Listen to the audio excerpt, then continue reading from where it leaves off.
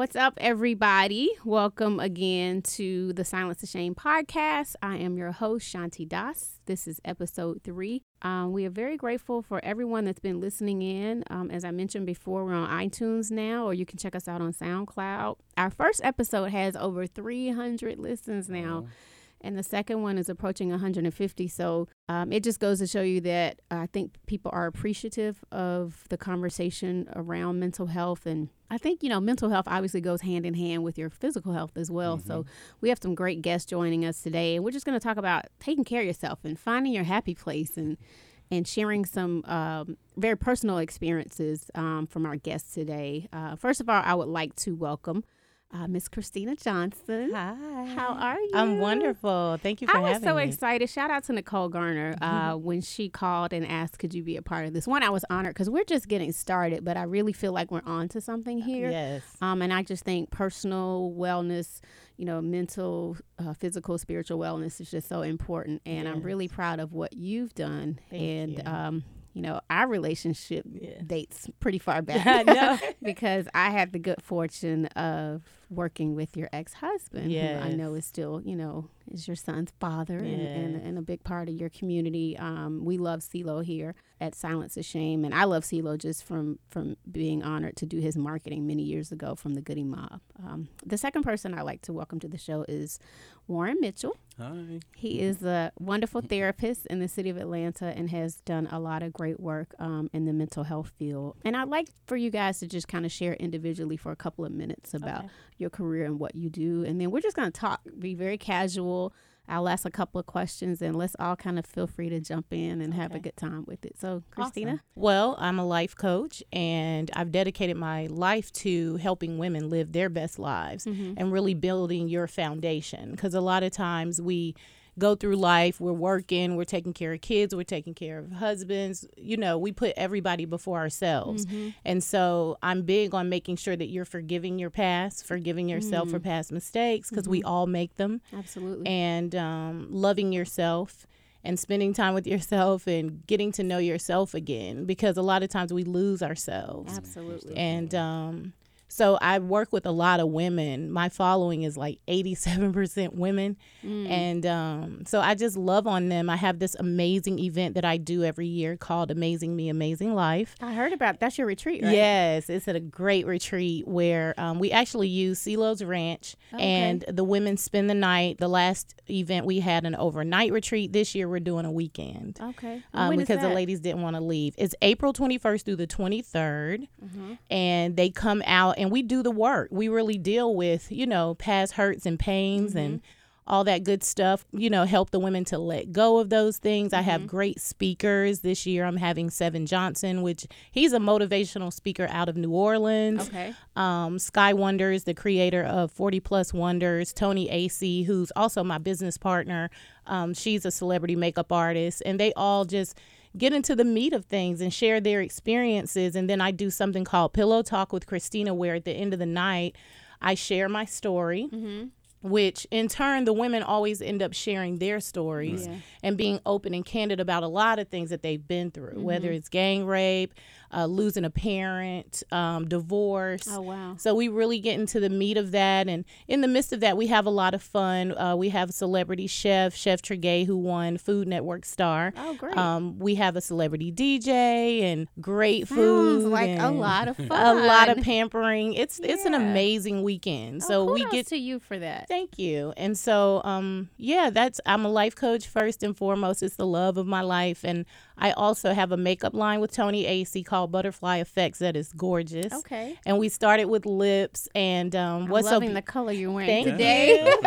Very nice. Thank you. What is so great about it is we didn't private label. We had it manufactured ourselves. So it's our classic colors. And so we have a beautiful lip gloss stackable and lipsticks. I'm also the brand ambassador for a company called AMA, and AMA does natural healing for women with fibroids. Oh, okay. And I'll talk about that later. I lost my womb, so this is my way of helping other women to keep theirs. Oh, wow. Good for you. So I do that. I got to cut you off one second. Back to your makeup line. This is your makeup line, right? Yes, me and Tony. So I'm being a little ambitious right now, but I would like to create a Silence the Shame color. I would down the love. line. We would be something honored. bold and Yes. vibrant that we can partner and utilize, and Yes. proceeds, Shanti, I would be honored part to of the do that. proceeds, will come back to the foundation where we can Yes. help ladies. But I just think from an empowerment standpoint, It would be awesome. that would be really great. Yes, and I'm big on, so is the line. We have it on the packaging. It looks like chakras, because we're all about feeling good from the inside out and giving out good vibrations. That's awesome. Yeah, so it's like all of the things that I'm involved in kind of go hand in hand with, everything that I'm doing. I'm also the brand ambassador for a rum liqueur called Uwi that we're about to launch at my retreat. So it's going to be really good. So I got my hands in a little bit of everything. That's good. Well, I'm just so glad to see you thriving. Thank you. And doing well. Thank you. We're going to come back around and kind of talk about some of the things you had to overcome and how you were able to get to this wonderful place and to be involved in so many businesses and an entrepreneur and a life coach. Okay. Warren, tell us a little bit about your career and what you've been able to do on this path of helping people find their happy place.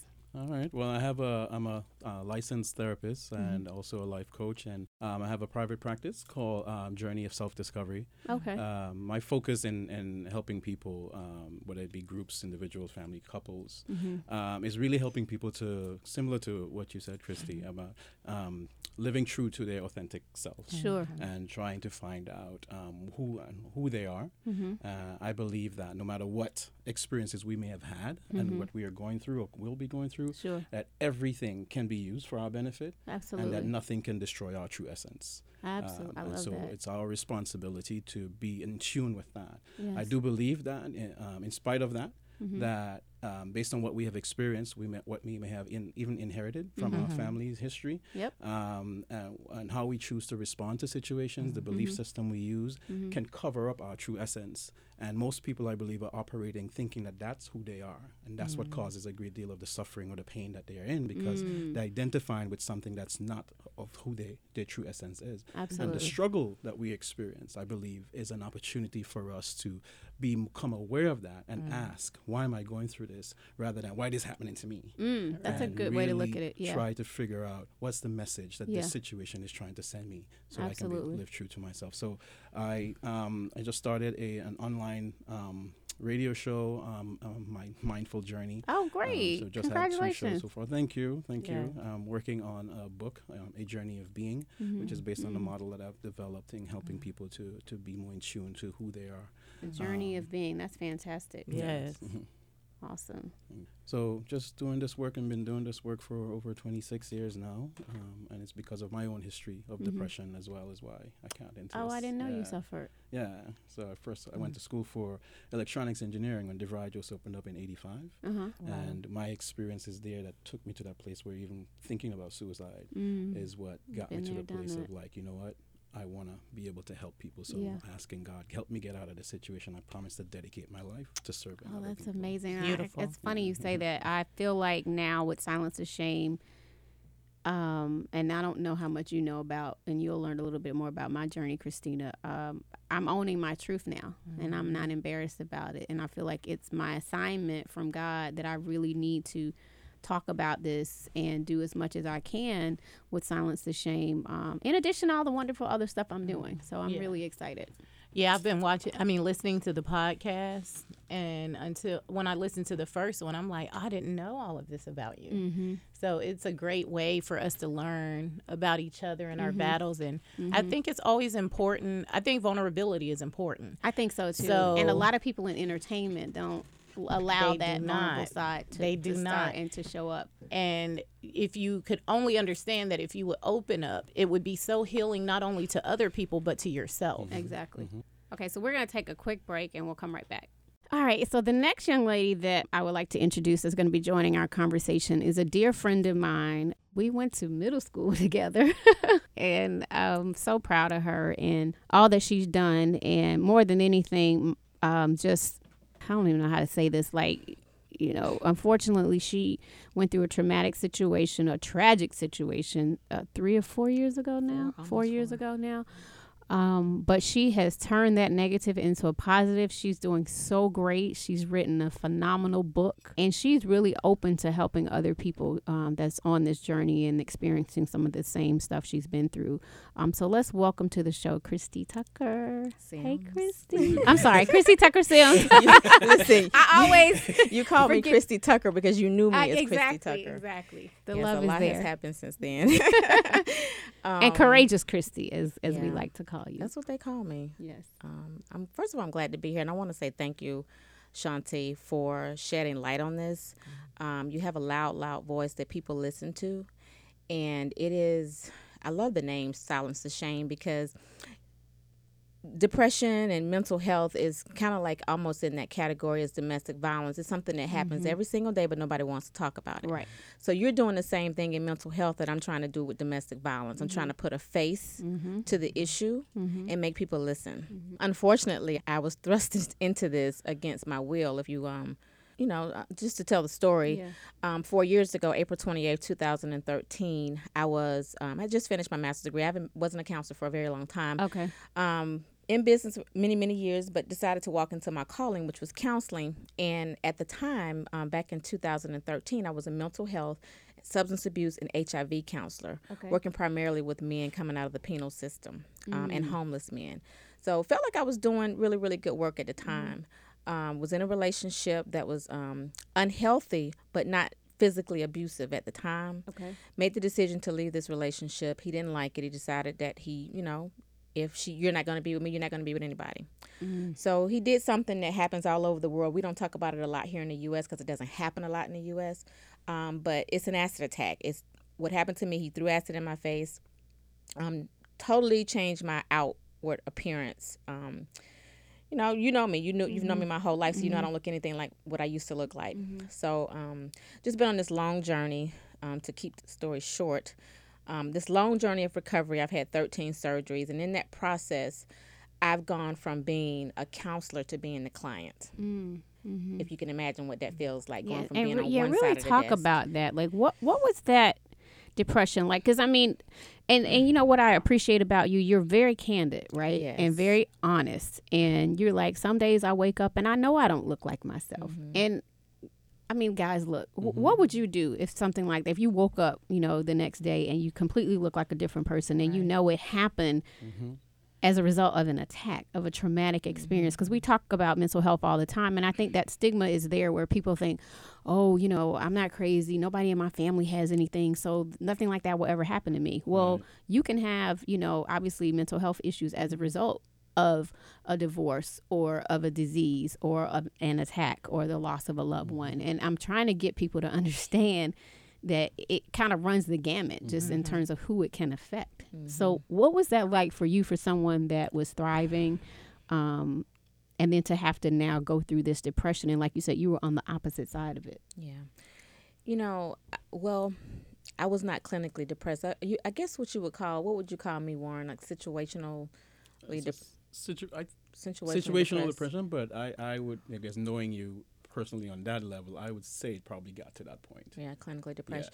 Yeah.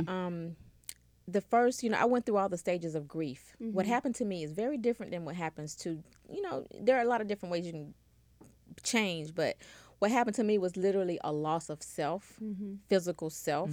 And so if you can imagine, what I experienced is what you experience when people die. Yeah. When someone you love dies, except that someone was me. And so I had to learn how to, over the course of the past 4 years, I've had to learn how to walk in this new body that I don't know. Total discomfort. The loss of my career initially. I was so messed up in the very beginning that I couldn't do what I was called to do.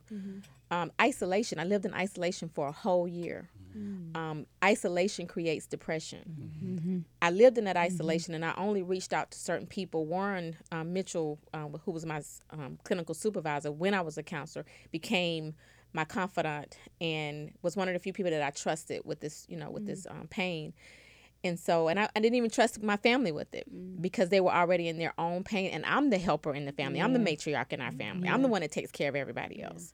So I wouldn't even cry in front of my own mother and my own children. So I had to have somebody. It took me an entire year to go to professional counseling. He knows it. He's the one that preferred me to my first counselor. But it took and, me and let's talk about that real quick. Was it the shame? No, or I never had any shame.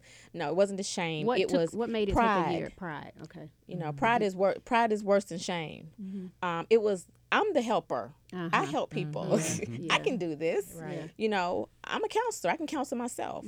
I have the tools. You know, Warren knows I was proficient at group therapy. I was proficient at, helping people walk through things or whatever. But the good thing about it was because, God is amazing. Because I went and got that master's degree before this happened to me, I had the tools that I used to help other people. I had the tools to help myself. And one of the major tools was writing. And that's how I developed the book. Right. I journal every day. Everything that I felt, I wrote it down. And that turned into a book. But to be honest with you, I got to a point, he's right, I did get to clinical depression. And I know, because I couldn't get out of bed. If you can't get out of bed, you have a problem. And when you have children, you have to do something about it. And the love for my children is what made me say, get up and go get help. Get on meds. I got on meds. Went asking for And when them. you say get on meds, you took antidepressants? Yes, Zoloft, 50 milligrams to be exact.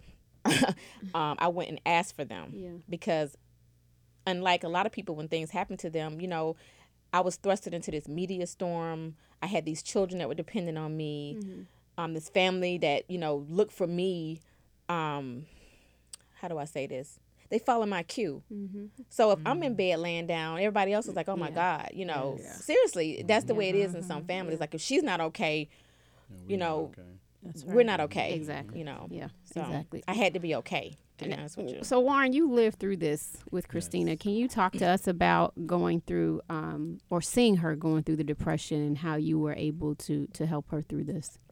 It was a shock at first just to hear what happened because I think it was like the day before I saw her, or I can't remember if it was the same day. But we worked together at that time, and then hearing that this is what happened, I think I called and I spoke to her when she was in the hospital. She hadn't gone into the coma yet, and she was still in shock, not really realizing what had happened to her. That she felt it was an accident at that time, and just after she came out of the coma and really putting things together, seeing what happened.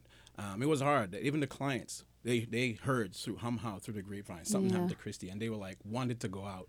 Who is this guy? Let's go out and get him. And even as a therapist, I wasn't always a therapist, and so that male ego protective kind of thing came out. I'm like, who the hell did what? I'm like, Chris, who does her. this? Yeah. And so. It had to chill myself out and try and be present for her. She didn't reach out at first, and she had to kind of find some semblance of herself before she could even probably really reach out to talk to anyone. And I think that's what happens with a lot of people when you're going through a traumatic experience, particularly from a mental health perspective. You don't reach out initially, and it takes a long time. Christina, can you share? Take us through, one of your journeys of when you first felt like you just weren't in your happy place and you knew that you had to address those concerns. And what got you to that point? Well, it's I was born into a situation that was unhealthy. We saw a lot of abuse. It wasn't foreign for us to see guns cocked to my mom's head. So I grew up really scary, very nervous, not really understanding what love meant. And that's why a lot of times now I tell women and people in general, the greatest lesson you can teach your children is how to love through the way that you love in your relationships. But unfortunately, growing up with that type of rearing, you end up being either the victim that doesn't survive, the survivor of abuse, or you become the abuser. And so I consider myself a survivor because I ended up in a relationship where choking was his ammo, belittling me. And I used my platform for television years later and doing Atlanta Exes to put a face to, domestic violence. And I would go to area schools in Atlanta and talk to kids about dating and domestic violence. Because I think a lot of times kids don't understand that abuse is about to start. They think it's cute. When someone is like, don't wear that, don't do this. If they're texting you 100 times a day, that can lead to something else. And so for me, that's one of my biggest things. So many things that Christy said, I was like, oh my gosh. So talk about how the domestic violence, leads to unhealthy mental health, if you will. It's because it's all tied in and it goes hand in hand. You honestly lose yourself. You know, if you know who you are to begin with. A lot of us deal with abuse because we don't love ourselves. And that's how I grew up, not loving myself, not feeling like I was attractive, feeling like I wasn't smart enough, because my dad, my biological father, didn't want to have anything to do with me. And unfortunately, we take that on as it's my fault or something about me isn't good enough, because why doesn't he want me around? And because we lived in a small town, we lived in Charlotte. So we would drive past the family's auto shop and I would see all my siblings there, but I was never there. So I always felt like it must be me. It must be something wrong with me, because why am I not invited or accepted? So did you ever experience any anxiety as a result, or any depression? I mean, my hands would shake. I was so used to my hands shaking. By the time I was diagnosed with Graves' disease, I didn't even know what the tremors were. I was just used to that. You just grow up afraid. You deal with a lot of negativity. You're your biggest, you're the worst on yourself. I think I was the hardest on myself. Like I said, I didn't feel like I was smart enough, pretty enough. I just felt like I was less than. And growing up with that is how I ended up in a relationship, or more than one relationship, where there was abuse present. Warren, can you talk about how abuse directly affects some of the mental health issues that we have to overcome? Yes, definitely. I think with regards to, especially you mentioned anxiety and there's depression, I think a lot of times they go hand in hand. It has a lot to do, I believe, with a sense of stability, sense of stability in your sense of identity and your worth. And so in an abusive situation, especially as Christina has mentioned, growing up in it for an extended period of time, she's developed an identity where this is the norm. Where not being good enough is the norm. It's okay to be talked down to. It's okay to be left out, because that's part of who I am. And so that slowly creeps in, even though I believe because of who we are at the core in our spirit, that's not who we are. So that our spirit sends out, messages, if you will, to us to let us know something is off. And the anxiety and the depression, the mental health, I think are actually signs that something is off within us. It's not something is wrong with who we are. It's that something is not stabilized within our sense of self, our understanding of who we are and how we're living our lives. And so if we're not doing anything about it, it shows up through either mental health, mental health issues, or physical health issues at Absolutely. times. Right. And that's having a sense of either subconsciously or consciously that something is off and I'm not doing anything about it and it's not getting better. And so the mental health are signs, I believe, that are indicators something is off. Pay attention and let's do something about it. Yes. Christy, I want to go back to you for a second.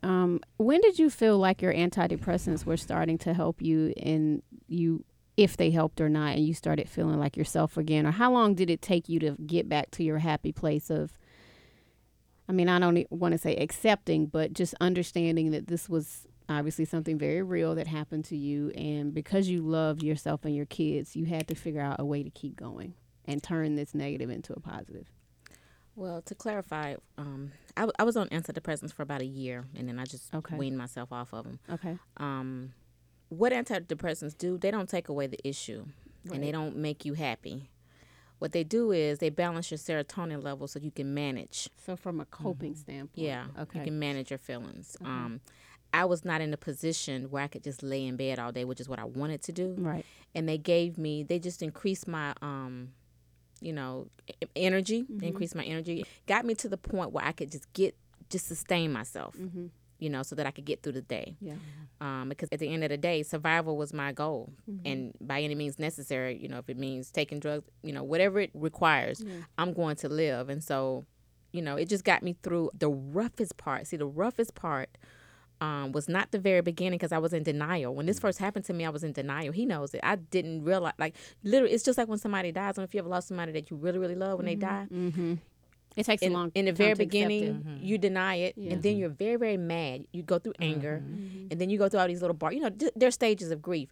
I needed depressants the most when I got to the depression stage. That's the depression stage. It's the fourth stage. acceptance, I'm still working on that. I ain't there yet. Yeah. You know, it's been 4 years, but, you know, and I think I've accepted that I'm not going to be able to be who I used to be, but I haven't accepted the inhumanity of what happened to me. Sure. I haven't accepted that. Sure. So there is a difference in that. What would you say, Christina, to Christy? Because obviously you're a life coach as Right. well, and having gone through, you know, some abuse, do you have any, you know, words to lend to what she's experienced and yourself as well, just in terms of coping and getting through on a day-to-day basis?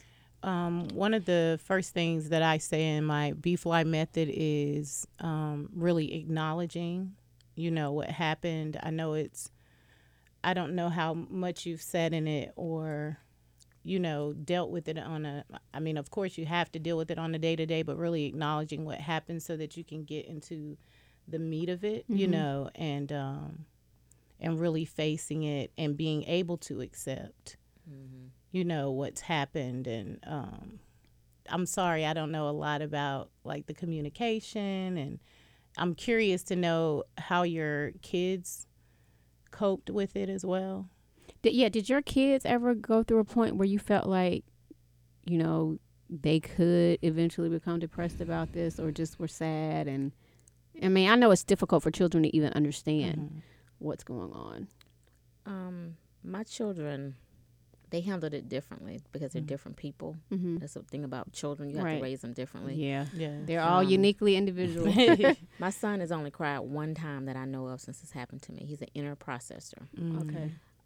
But he's carried around a lot of anger. They got a little bit better when this guy was sentenced to prison. But if you can imagine somebody does this to your mom, and at the time he was 13 years old, and then he goes through his adolescence like this, watching his mother suffer. So, I know this is difficult. Yeah. Yep. Warren, just share with us a little bit more about what we need to do on a regular basis. If we know someone that has experienced a traumatic situation, things we can do from a preventative standpoint to help us take care of our mental health, and anything else that you want to share, maybe with some of your, not disclosing any patient names, but just situations that you've seen and how people have kind of overcome what they're going through. I think a first part of this is this process of healing and being. We first have to acknowledge that this is happening.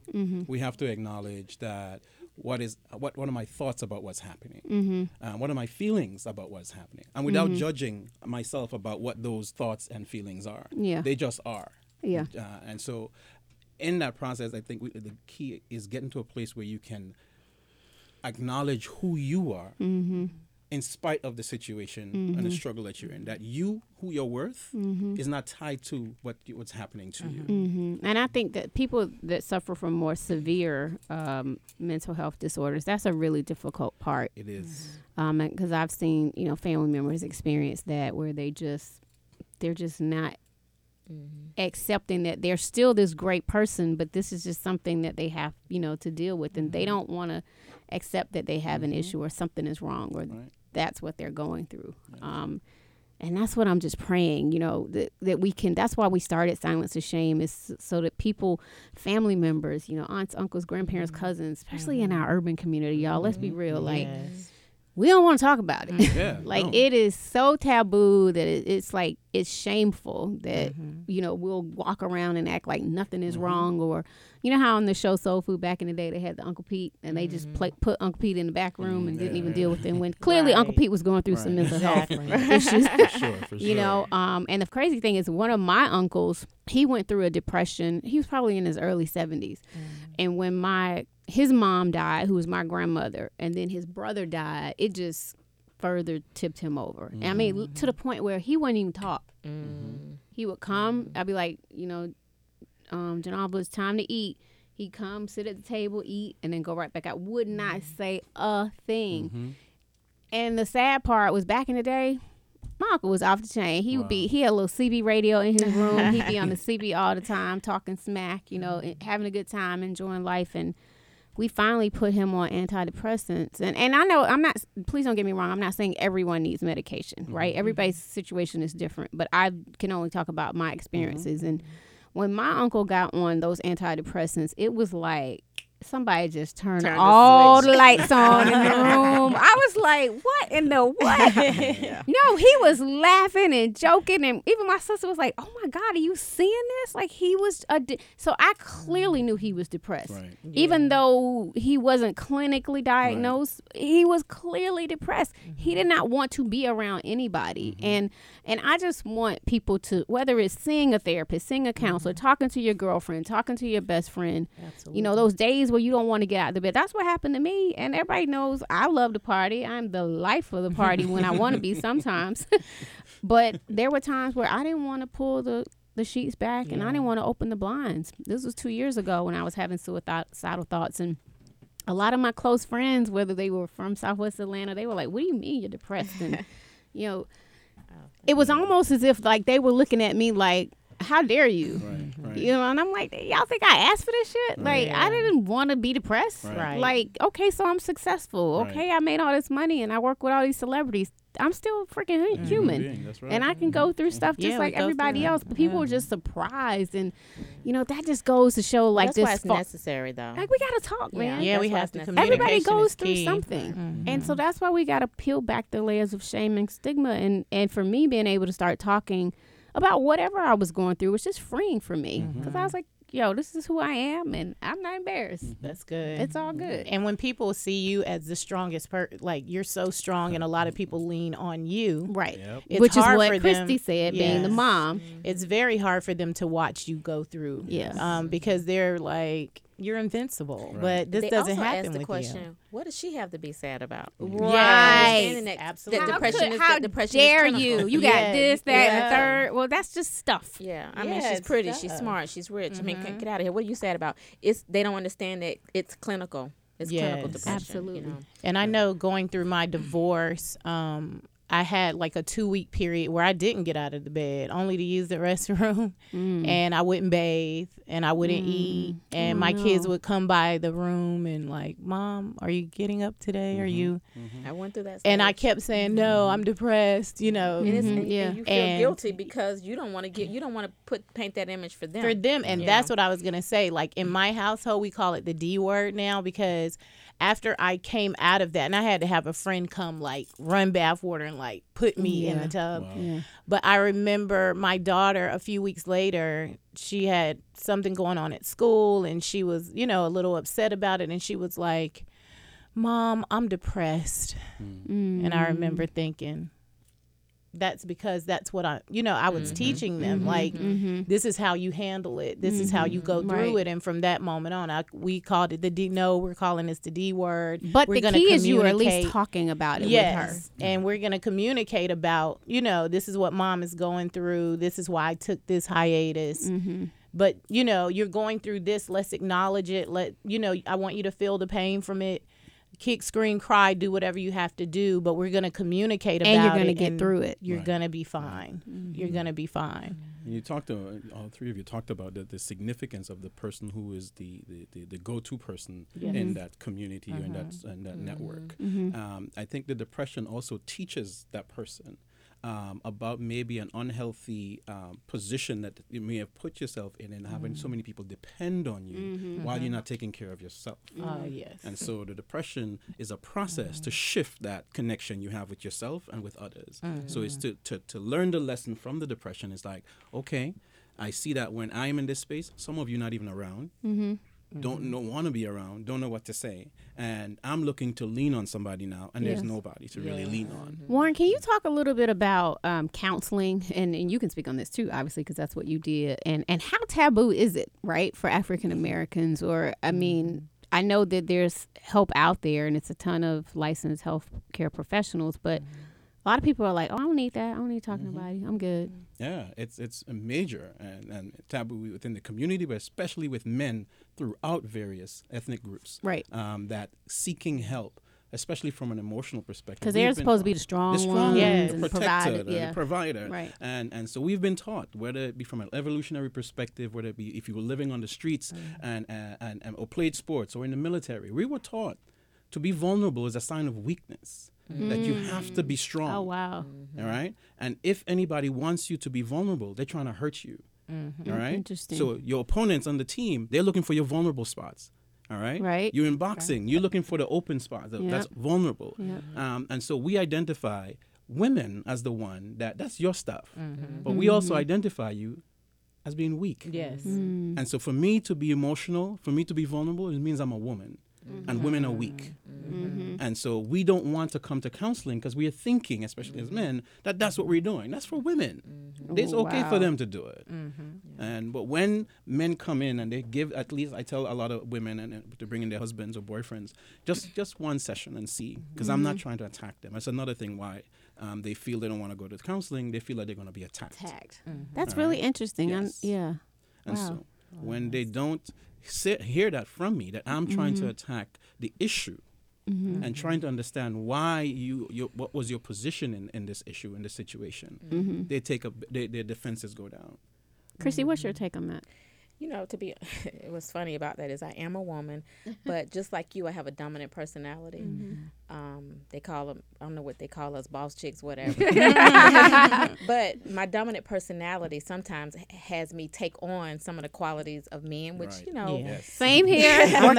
Working in a male-dominated industry. Yeah. So absolutely. And I've always been, before counseling, I was in sales. You know what I'm saying? I had anyway, I had to be assertive. So the point is, the greatest gift that I gave myself was when I gave myself permission to be both afraid and courageous at the same time. And when I learned that there is strength in vulnerability. Right. It takes strength to show your weaknesses. Say that and that's again. why I'm so candid. That's why I released a story and told it all. It takes courage to do that. Yeah, that is the exact opposite of being weak. Yeah, right. it takes Most people courage are to not say- strong enough to tell you the it takes truth about courage what to they've been say, through. I need help. right. That takes a lot of courage, and I was able to do that. When I was able to free myself and say, you know what, I am so astronomically imperfect that I'm perfect. That's right. You know what I'm saying? I'm so astronomically imperfect, and I'm okay with that. And this is what it is. Let's deal with it. And I love myself so much that I'm going to go to counseling. I'm going to take whatever I need to take to get through this, because I don't want to die.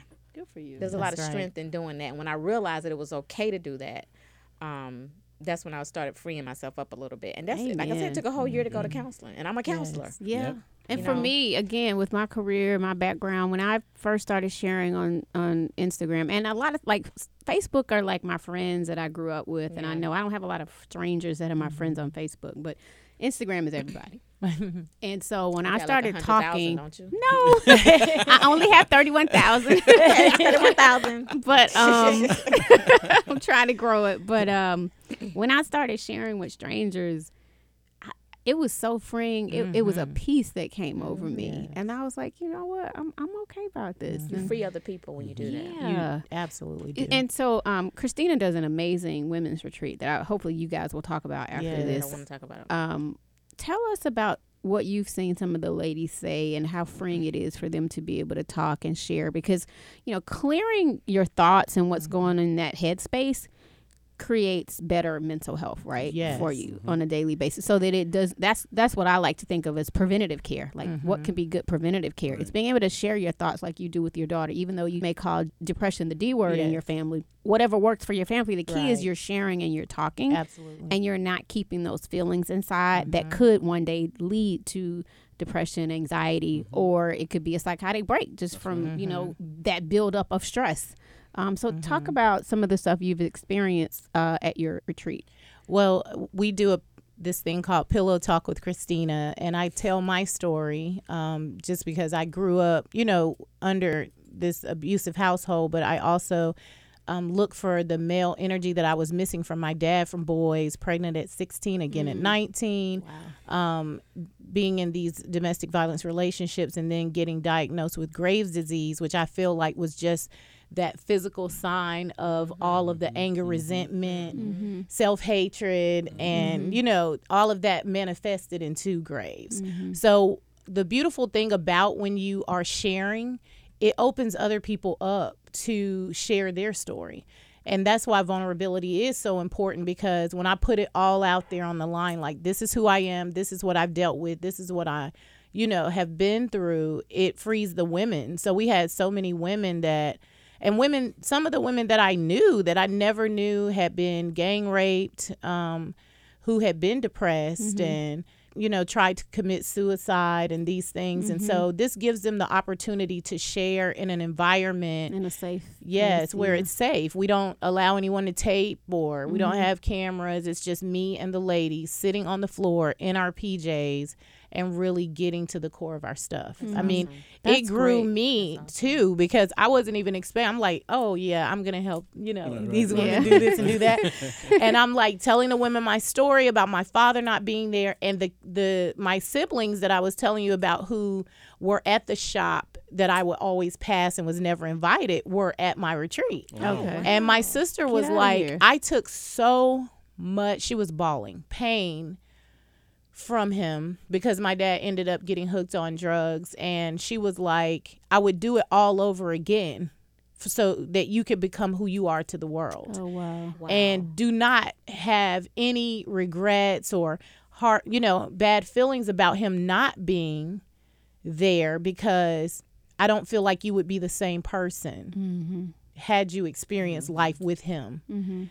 And I tell people that all the time, like, but I was bawling just because I was only sharing with everyone, like I felt like I had reconciled my relationship with my father after his passing. We did have one conversation before he passed, and he didn't really say, yes, I messed up. This is what, because you may not get that. I'm sorry. You may not get that. You have to be you okay with that. you just may not get that. Hey, I'm the worst person ever, and I agree with everything you said. He denied everything, but it gave me closure. And then after he passed, I really got to dig in. Right. So I wasn't expecting to even bawl or just be like, wait, what? But just to see it from someone else's perspective, from my sister's perspective, who actually had him in her life. And you don't know how people are suffering on the other end. So this retreat it's so fulfilling to me and every woman that's involved, just because we get to do the work. Tell me more about it, though. Like, when is it? How long? How many people? How often is it? So the last retreat I oversold. It was like 80 women. Oh, wow. This time I'm only doing 25 women, because I need to be able to. I want it intimate, where I can really get into the meat with these women, talk to these women, love on these women. And I tried to love on everybody, but I remember the last day of the retreat feeling like, oh God, I didn't hug her. I don't remember I didn't even know she was here. Yeah. So I not really being able to get them to really tell their story and have enough time. So with this being, a more intimate space, I'll be able to do that. And so it's April 21st through the 23rd. And, we are doing it from that Friday evening. It's my birthday weekend. Oh. And I just really want to spoil them like it's their birthday. And that's the beautiful thing about it, is we do the work and we cry and it gets heavy, but Are you done with your speakers? Have you booked all your speakers? Pretty much for this one. I'm going to tour it, but I'm open. I was going to say, because I feel like I need y'all to would be so powerful. Beyond powerful. Thank you. So powerful. I love the idea. Actually, I'm considering starting maybe a monthly support group, similar to what you do, but a monthly thing where women can come and just focus on self-care. Yes. Like just loving on ourselves or whatever. We need that. I need to put it together. It's an idea. Literally, it just dropped in my spirit last week. That's why I was so curious about what you do. Yes. And let me know if I can help in any way, because that's what I'm all about. Like I was saying earlier, we as women put everyone before ourselves. Right. Everybody comes before. Right. And then we end up sick, and we end up stressed out. We end up depressed, suicidal, just because we haven't placed that self-care, into us, like we do everyone else. So I'm really, really big on helping women to forgive themselves, to love themselves, to deal with that foundation. A home that's built on a strong foundation won't fall, and a lot of times we're building this, what looks beautiful from the outside, from social media and all of that, but we're just shredded on the inside. You're absolutely right. And you know what? If you heal the woman, you heal the home, that's you heal right. the family, you heal future generations. Absolutely. So yes, what you're doing is powerful. Thank you. And I tell women all the time, I'm like, okay, so if you wear yourself out, at the end of the day, there's no reward for that. It's not like you're going to get the Superwoman reward and then you're going to and then you're going to wake up and everything's going to be perfect and healed. you have to take that time for you. Because if you're not okay, they're not going to be okay. And you're running around with these kids, 50 million activities. You're trying to work and you're doing this and doing that. And then you got to go home and cook dinner. And you can't even take a bath. You know what I mean? Some days you're too exhausted to take a shower. You have to be able to give yourself that time back. So I tell women, write a list of 10 things that you love to do. It could be small. Like for me, taking a bubble bath is everything. If I get an hour in the tub, it's like a vacation. I wrote about this in my book too. I call it a survival toolkit. Yeah. I spoke at Spelman a couple of weeks ago, and I spoke to this group of leaders, scholars, you know, they're just amazing women. But what I told them was, you're very, very young now. You want to learn right now to love yourself first and to care for yourself, because when you go out into the world and you're going to have all these great careers, you're going to add on to that children, and you're going to add on to that men, you're going to add on to that businesses and all those things. You got to learn how to take care of yourself at a young age. Otherwise, you will end up resentful. Yes, absolutely. Because of that, the program was called Saving Superwoman. Wow. Interesting. And that's what I think I'm going to do with this self-care program I want to do, Saving Superwoman. Yes. Especially as brown women. You know what I mean? We have this tendency to think that we got to save the whole world. We do. And nobody's saving us. That's right. You know. So. I'm so proud of all of you guys. Oh, wow. And just understanding the importance of, you know, turning, you know, again, those negative situations into something positive in the community for yourself, you know, how you can share, how you can be so vulnerable, how you can be so open, you know, to give back to others. And I just want to share with you guys some of the things we're doing for Silence the Shame. If you don't know, May is National Mental Health Month, and we are doing a Silence the Shame Day on May 5th. And we have a lot of people that are going to be posting and tweeting, and you know, our goal is to become a trending topic. And yes, there are a ton of other wonderful organizations in the country that is, you know, supporting good mental health and being able to help provide treatment and care. And what we want to do is bring those organizations to the forefront and just, again, hashtag Silence the Shame. So I hope we can count on you guys to support us for our social media campaign. And then on May 6th, if you guys are in town, we're doing our first mental health fair at Young Middle School in Southwest Atlanta, which is really great because that's where I went to middle school. So it's kind of coming full circle that I can go back and share, because even during the time when I was in middle school, although I wouldn't talk about it, it didn't mean I wasn't sad about my dad and him committing suicide. And that's what eventually led to my depression. But I buried those feelings for so long and was just afraid to talk to a counselor or someone like Warren, and never really got the help that I needed. So we're going to have a lot of people on hand. We're doing a wonderful panel discussion that day, and we're going to have vendors on hand to provide resource information, and, you know, love to pass out some information regarding, you know, your retreat. Well, it'll be after your retreat, but whatever else you have going on, I want to support everything that you guys are doing. And then on May 7th, really excited about this. I'm a member of Ebenezer Baptist Church. Shout out to Pastor Warnock. We've never dedicated, Pastor said Ebenezer has never dedicated a Sunday around mental health. And so it's Silence the Shame Day at Ebenezer.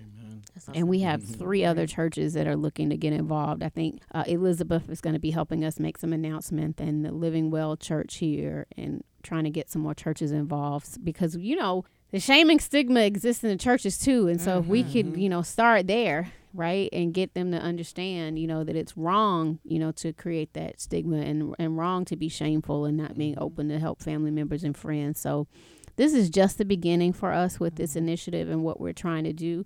We certainly want to continue to support your organization, Christine, as well, from a domestic violence standpoint, because all this goes hand in hand. Again, it's things that can become triggers or traumatic experience in your life, no matter what you might have gone through, that can lead to you having a mental health illness. And it doesn't mean that it's something you'll have for your entire life. You may or may not, but there are ways to seek treatment and people you can talk to, like Warren. I want all of you guys to leave us with some kind of parting words and of encouragement, and any projects that you're working on, any organizations or support groups that you might want to shout out that helped you through your journey. I know, for one, Dr. Natasha Thomas was really instrumental in helping me through a lot. And shout out to the Grady Behavioral Health Department. They're working closely with me on this initiative, and some other wonderful folks in the city of Atlanta. So we're just getting started, and we're going to continue to peel back the layers of shame and stigma with the Silence the Shame podcast. This is episode 3, and we're just getting going. So Warren, we'll start with you. Okay. Parting words. Depression can be a very healthy thing. if you choose to use it for your benefit, recognizing that. And and so I'm gonna play devil's advocate. Yeah. How can depression be helpful for me? I don't understand that. It's helping you to recognize that something is off with how you've been living. And because you weren't paying attention to yourself enough, depression showed up. It's only a symptom of stuff that's been going on before. Gotcha. It itself is not the enemy. If you don't deal with it, it has a life force within it. It'll suck the life out of you. But depression is a symptom of us not living a centered and balanced life and being true to ourselves. And so if you sense that something is off within you, you're not feeling well, you're feeling sad, you're starting to feel irritable easily, or you just want to isolate, that's one of the signs of elements or Are there any tests you can take or assessments? There are a lot of mini assessments online that you can find. I can't give you any at the top of my head right now, but there are a lot of assessments to help you to figure out at least something is off. You may not be clinically depressed, right? But you shouldn't wait until you're clinically depressed to seek out support. Absolutely. It's even difficult for people who are in that space to even accept the support. Okay. And so when you still are functioning is the best time to get the help. But it's also the more difficult time because you're functioning, so you think you're still okay. And interesting. And you may not be. Okay. All right. And so being able to just accept that something is off and it's okay, and to just reach out. How can we reach you, or if someone wanted to utilize your services as a life coach or therapist? I have a website, ajourneyofselfdiscovery.org. Okay. So there you can see some of I have a blog site that's on there as well. Some of the services I provide. My phone number, it's 770-882-4240. And that's my number to get in touch with me. I'm also on Instagram, A Journey of Being, at hashtag A Journey of Being. Okay. And so those are some areas that you can reach me, or my email, ajourneyofself@gmail.com. Well, it was such an honor to have you on the show today. Thank you. Thank you so much. Christina? Yes. One of the biggest things that I try to tell people is, and what helped to heal me when I almost died from Graves, is to stay in a state of gratitude. I think it's important for us to remember the things that we do have to be grateful for. The fact that I'm here, I'm breathing, that's amazing, and that means that I have purpose, so we all are here because we do have a purpose, and staying in a state of gratitude really, really helped heal me when the doctors are like, oh, you're going to die. Your kidneys are going to fail because your thyroid is not stable. You're going to go into cardiac arrest. It's amazing how humans think they have the last word, but I remember that day saying, after crying for weeks and weeks and weeks, saying, instead of listening to man, I'm going to stand on the promises of God. And I think it's very important for us to just remember the things that we do have, and making sure that we are focusing on the beautiful things, because it is a journey, and it can be tough, but nothing is for nothing. Everything happens for a reason. And just staying in a state of gratitude as much as possible, I think, is very, very healing. Yes. Well, thank you. I'm so proud of you. Thank you, and Shanti. I, too, had no idea of your journey and your story, and I'm just so moved by it. And you've always been such a ray of sunshine. Every time I see you, very friendly, always very thoughtful and kind, and I appreciated that, because it can be tough dealing with women in entertainment, or if you're the spouse of someone, and you always welcome me with open arms of love and support, and knew that let's be real, I wasn't trying to talk to your husband. I was just doing my job. But I just thank you for just being that ray of sunshine. And anything that I can do to support your organization and what you're doing, it sounds amazing. Thank you. And so hopefully I can be a part of it next year. I'd love to come and share my story. I would be honored to have you. So we should definitely talk and figure it out. But, did you mention where we can reach you? No, if everything is on my website. It's www.ChristinaSJohnson.com.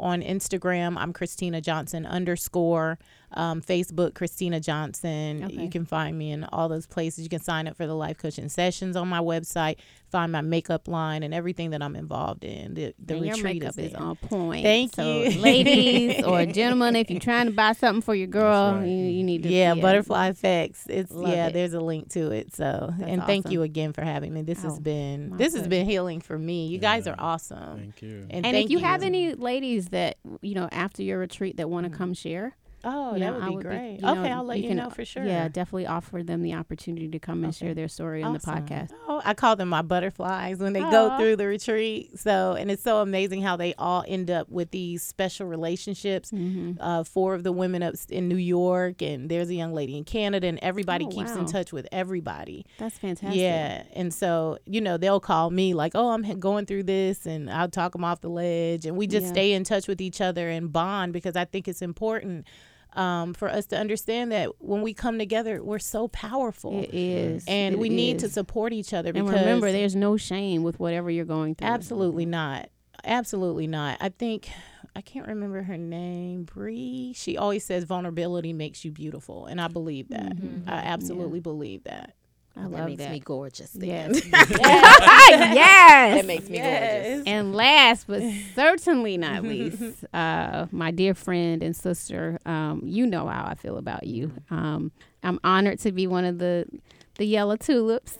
And that you talked about your butterflies. We're her yellow tulips, her circle of trust and support. And I'm looking forward to just doing some more really amazing things with you, in your timing. But what you've been able to do in the past 4 years, I don't know that I would have been as courageous as you. And you're such a beacon of hope and of strength that I've never witnessed. And I'm so, so proud of you. Thank you. And you make all of us proud that can even remotely call you friend. Thank you. Because you just, God is using you in a way, and he has his hand all over it, even though it is one of the most, traumatic things that anyone could go through. He's got his arms around you, and he has a lot of great plans for you.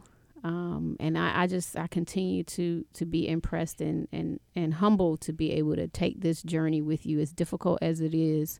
Just the love and light that you're pulling from it is unmatched. Thank you. And we love you, Christy. Thank you. So can you leave us? I'm just keeping it real. Few minutes. I'm like I love her. You are like, when I say a tough girl, like Christy don't play. I see that hand. She's like, we're going to do this and the third. And let's get, I hit her the other day and she was like, she got right on it. She was like, hold on. And she texted Warren and she's like, yes, y'all, maybe even a minute and 30 seconds. Yeah. She was like, okay, Warren is in. Are you sure this is going to happen? Because if we move around our schedules, I need to know this is real. I'm like, I got you and it's going to happen. And I was like, let me make sure my shit is because Christy ain't playing. I put it out there. I got to make it happen. So I love it. So we love you, girl. Well, let me tell you, I love you too. And let me tell you something. First of all, I wanted to give you, I don't have to explain my tears, but I don't do a whole lot of crying. But I came in here rattled because yesterday was a day, it was a little bit stressful because I was trying to get my son ready for prom. Yeah. Last minute, they didn't have the car, this car that I wanted him to have. I just wanted him to have this special moment. He's been through a lot of stuff. He's graduated from high school. And the day was just crazy. But it ended out well. It was beautiful. He went to the prom. Girl, and I saw that dress his date had on. But listen, right before I came in here, I met him, got the car, and I found out that he got hit. Somebody hit him getting out of his car, going into the prom. He never told me because he didn't want me to worry about it last night. Just told me today because he stayed with his friends last night. But somebody literally hit him with their car at the prom and drove off. Wow. I'm gonna take him to the emergency room. I am. I wasn't gonna let you down, but I'm gonna take him to the emergency room when I leave here. But I came in here rattled because he's trying out for 2 college baseball teams next week, and I'm like, okay. Just started praying or whatever because I don't want nobody to mess up his college career and then they just drive off. Teenagers just drive off or whatever. So that's what I wanted to explain it, and that's what the tears were about because I was like, this kid has been through so much, but he was so happy yesterday, and he's going to college, and his leg is going to be fine. It's not broken or anything like that. It's just the fact that he's trying out for, he's a runner. He's fast, and so I don't know how fast he can run if somebody just hit him with a car. And so anyway, we're definitely gonna keep him in. So that's prayer. Warren knows how I am. I like to just put stuff out there. Absolutely. I came in feeling that way, and that's the way I came in here. And I feel bad. I would have totally moved the schedule. No, it's not that deep. Trust me. When I leave out of here, I handle both. I handle business and I handle family. Equally. Well, not equally. Family always comes first. But I had already promised to do this. The point I'm trying to make to you is, you have been a bright yellow tulip. To talk about the book a little bit, Yellow Tulips on a Cloudy Day. The reason why this is important is because that's what my book is about. Cloudy Day is depression. That's what it is. That's what this show is about. I was depressed for a long period of time. But the way that I got through it, if you really want to know the truth, it wasn't just medication, is that God gave me yellow tulips. Every day there was somebody showing me kindness, strangers sending me money, you putting on events, always being there for when I ask you to be there. And that sometimes we need support. Yes. And to be honest with you, I learned so much through my brokenness. And I got so powerful through my brokenness when I learned how to ask for help and remove the arrogance. Because what I also found out, it is extremely arrogant to think that you can take care of the whole world and nobody's good enough to take care of you. Right. And when I learned that right there, that's what I want to leave people with. Be okay with needing other people. There's arrogance in never asking for help. What makes you think you can help everybody else and nobody can help you? Amen. What makes you think you're so good? And I think that's a big struggle that so many people deal with. Is not being willing to accept help. That was my issue. Like people gave me this title, courage. I didn't give it to myself. They gave me this title, Courageous Christy. So I felt I had to walk into it. They described me as the worst case of domestic violence, living case in the United States. Visible, because you can see it. I walk around with it every day. I can't hide it.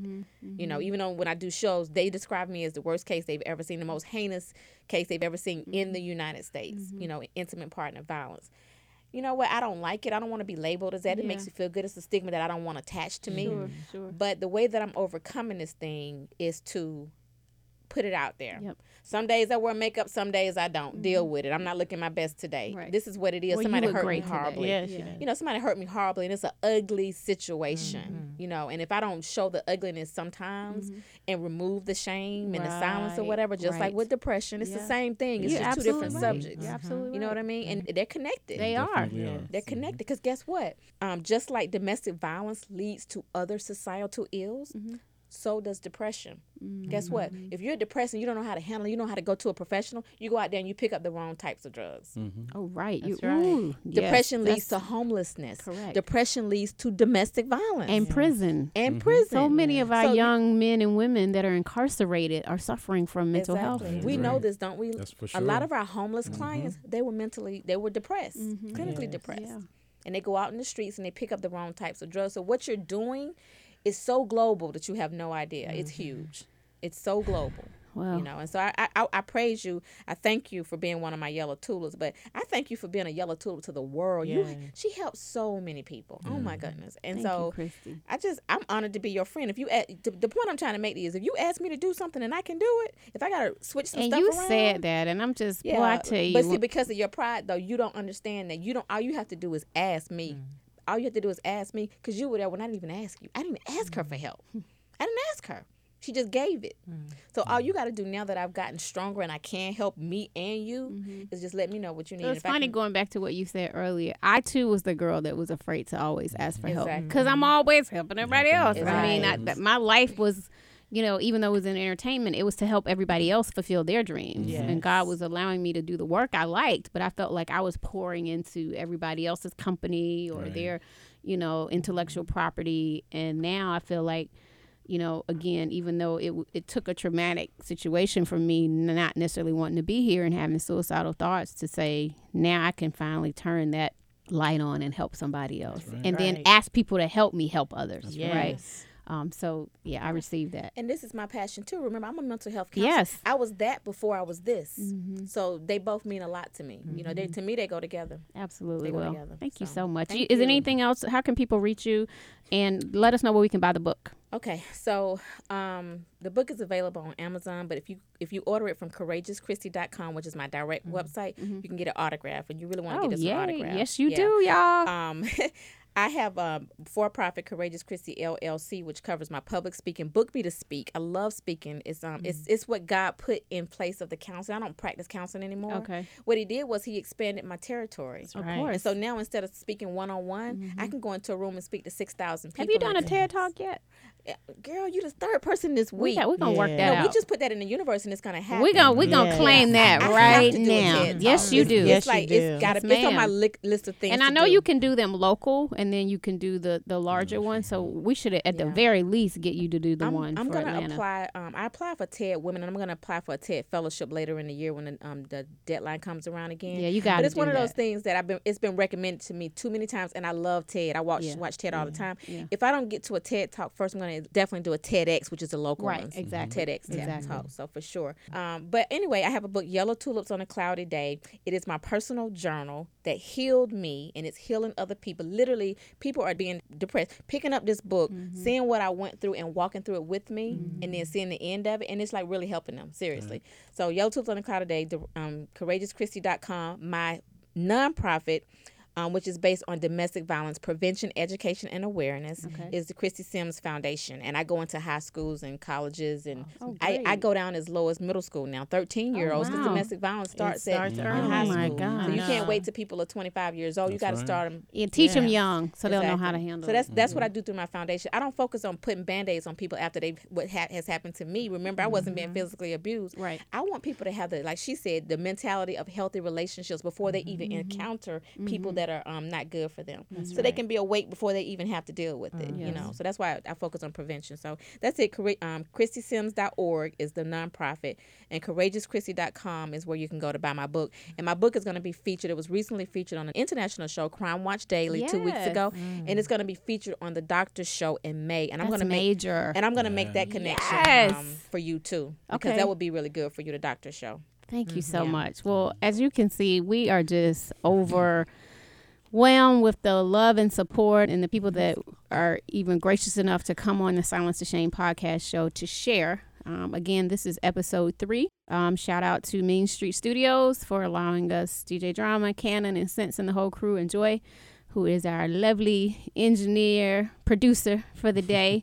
Another young lady that's coming up in the game I'm so proud of, and everyone that's coming on board to help us with our initiative coming up. Remember to follow us on Instagram at Silence to Shame. We have a Facebook page, Silence to Shame Now, where we post a lot of really great articles for self-help, care, nutrition, treatment, therapy, everything that you need. We're revamping our website now, silencetoshame.com.